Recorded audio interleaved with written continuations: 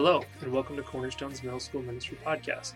This message, given by Tyler Moore, is the second in our God Can You Hear Me series, and deals with how to pray to God even though He knows what you need already. And over. I used to say the same thing. God, let me score a touchdown. God, let me score a touchdown. God, let me score a touchdown. Like if I said it 10,000 times, it would come true. Like if I said it, God, like Jesus would just magically appear. Congratulations, you said your 10,000th prayer. Everyone starts going crazy in the room. I'm like, yes. The Holy Spirit pops up. Here's what you won, a brand new car. Yeah. Now, no. Kinda, yeah. You don't just ask 1,000 times. You can't, it's not a secret combination, and that is number one on your notes. It is not a secret combination. Let me pull that up for you guys. There is no secret combination for praying. There is no secret combination for praying. Yet some of you guys think there is. If I say it 10,000 times, then it'll come true. Then it must work. But we're going to find out why that is not true. Matthew 8, if you have it, pull it up. Do not be like them, for your Father knows what you need before you ask Him. Do not be like them. He already knows what you need.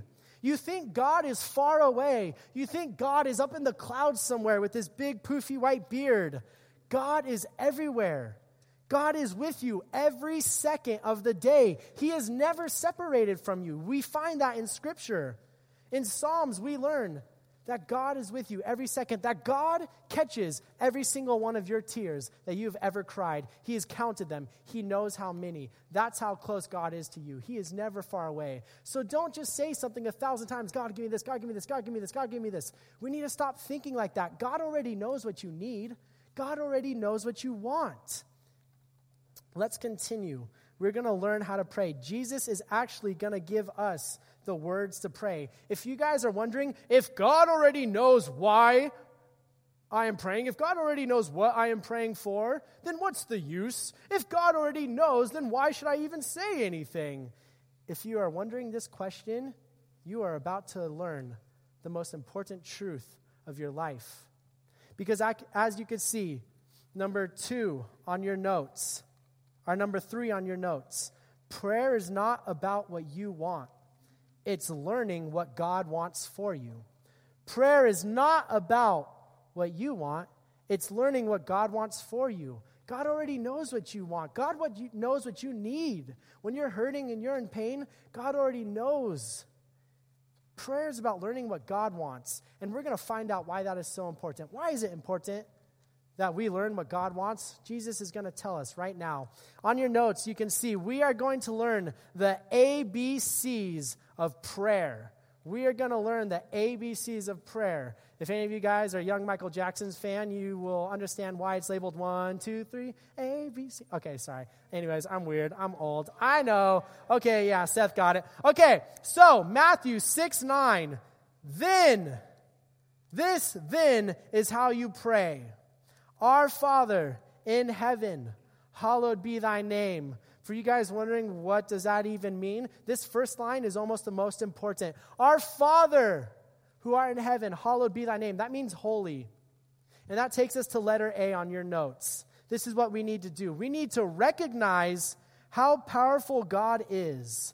Holy is your name. Recognize how powerful God is, and you will see how powerless your problems are. Guys, the first line of that prayer is probably the most important. You need to learn how big God is. A lot of you guys think God is small and you put Him in this little box. Oh, God can't help me with this. God can't help me with that. God can't help me with my ADHD. God can't help me with this. God can't help me with that. But you guys are neglecting the most important thing of this prayer. God is the biggest, most important and powerful thing in this universe. You need to think about that when you pray. When you start your prayers, think about how powerful God is. Read Scripture. Read the Old Testament. God parted the sea for the Jews to escape from Israel. God delivered King David to the most powerful nation on earth. God delivered Daniel from the lion's den. God can conquer and save you from your lions, from your problems. You need to think about how powerful God is. Because when you start realizing how mighty God is, You will see how weak your problems truly are compared to him. When you see how big our God is, you will see how small your problems truly are. When you see how eternal God is, he says, I am the beginning, I am the end, everything exists in me. You will see how quickly passing your problems truly are. We need to recognize how powerful God is. Our Father who art in heaven, holy is your name. Hallowed be thy name. God, you are big, you are powerful, you are mighty. Start your prayers off with that. It'll put a good perspective going for the rest of them. Let's look at letter B, or let's look at Matthew 6:10 now. Your kingdom come, your will be done. How many of us have ever said that? How many of us have ever said in our prayer, God, I want your will to be done and not mine? That is a very hard thing to say, right? Some of you guys are like, what? God, your will be done, not mine. What does it say? Your kingdom come, your will be done. How many of us think we're in complete control of our lives? How many of us think we're kings of our lives? I get what I want. I do what I want. And then when a parent passes away, you don't feel in control.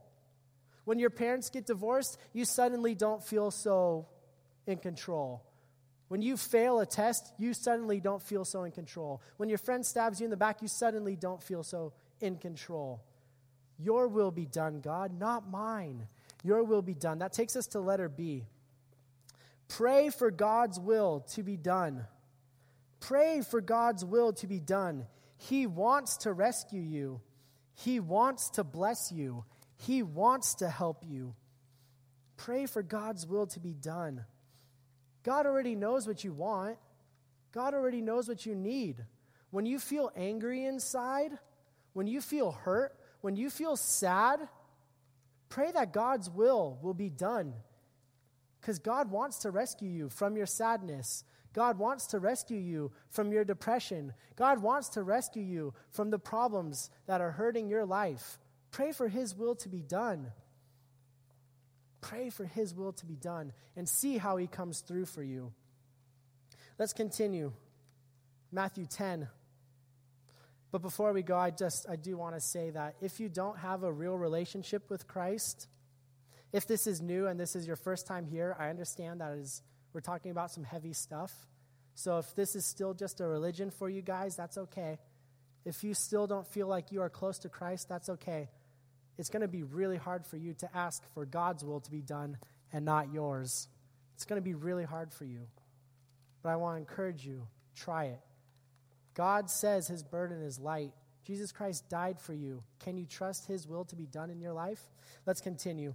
Matthew 6:10 through 13. Oops, I pulled it up right here. Matthew 6:11 through 13. Give us today our daily bread. Forgive us our sins as we forgive those who sin against us. And lead us not into temptation, but deliver us from the evil one. Do you see that? God, please give us some food. God, please give us our daily bread. God, please forgive us. We're not perfect. I don't know about you, but I'm not perfect. God, please forgive me for when I make mistakes. God, please help me fight against sin. Help me fight. Some scripture just says, deliver me from evil. I like this one because it says, deliver me from the evil one. Deliver me from the things that are hurting my life, which takes us to letter C of our ABCs. Realize you need God. Realize you need God. The ancient Israelites traveled through the desert. The ancient Israelites traveled through the desert, and what did God do? He gave them food every single day. And I know that is thousands of years old and that sounds archaic to you, but I'm going to tell you right now through my own testimony, there have been times where I did not have enough money for food and live on my own in a house. There have been times where I did not have enough money to get and put gas in my car and go to work. I cannot explain how. I cannot explain what ways that this has occurred. But all those times I went hungry, I never really went hungry. God provided food. God provided a meal. God provided something for me when I needed it most. I'm going to tell you guys, realize you need God. I know you guys don't live on your own yet. I know that. But how imperfect are we? How often do we make mistakes? How often do we need help just to get through the day? Psalms 55 says, "Cast your burdens upon the Lord, and he will sustain you." How often do you feel like you have the weight of the world on your shoulder?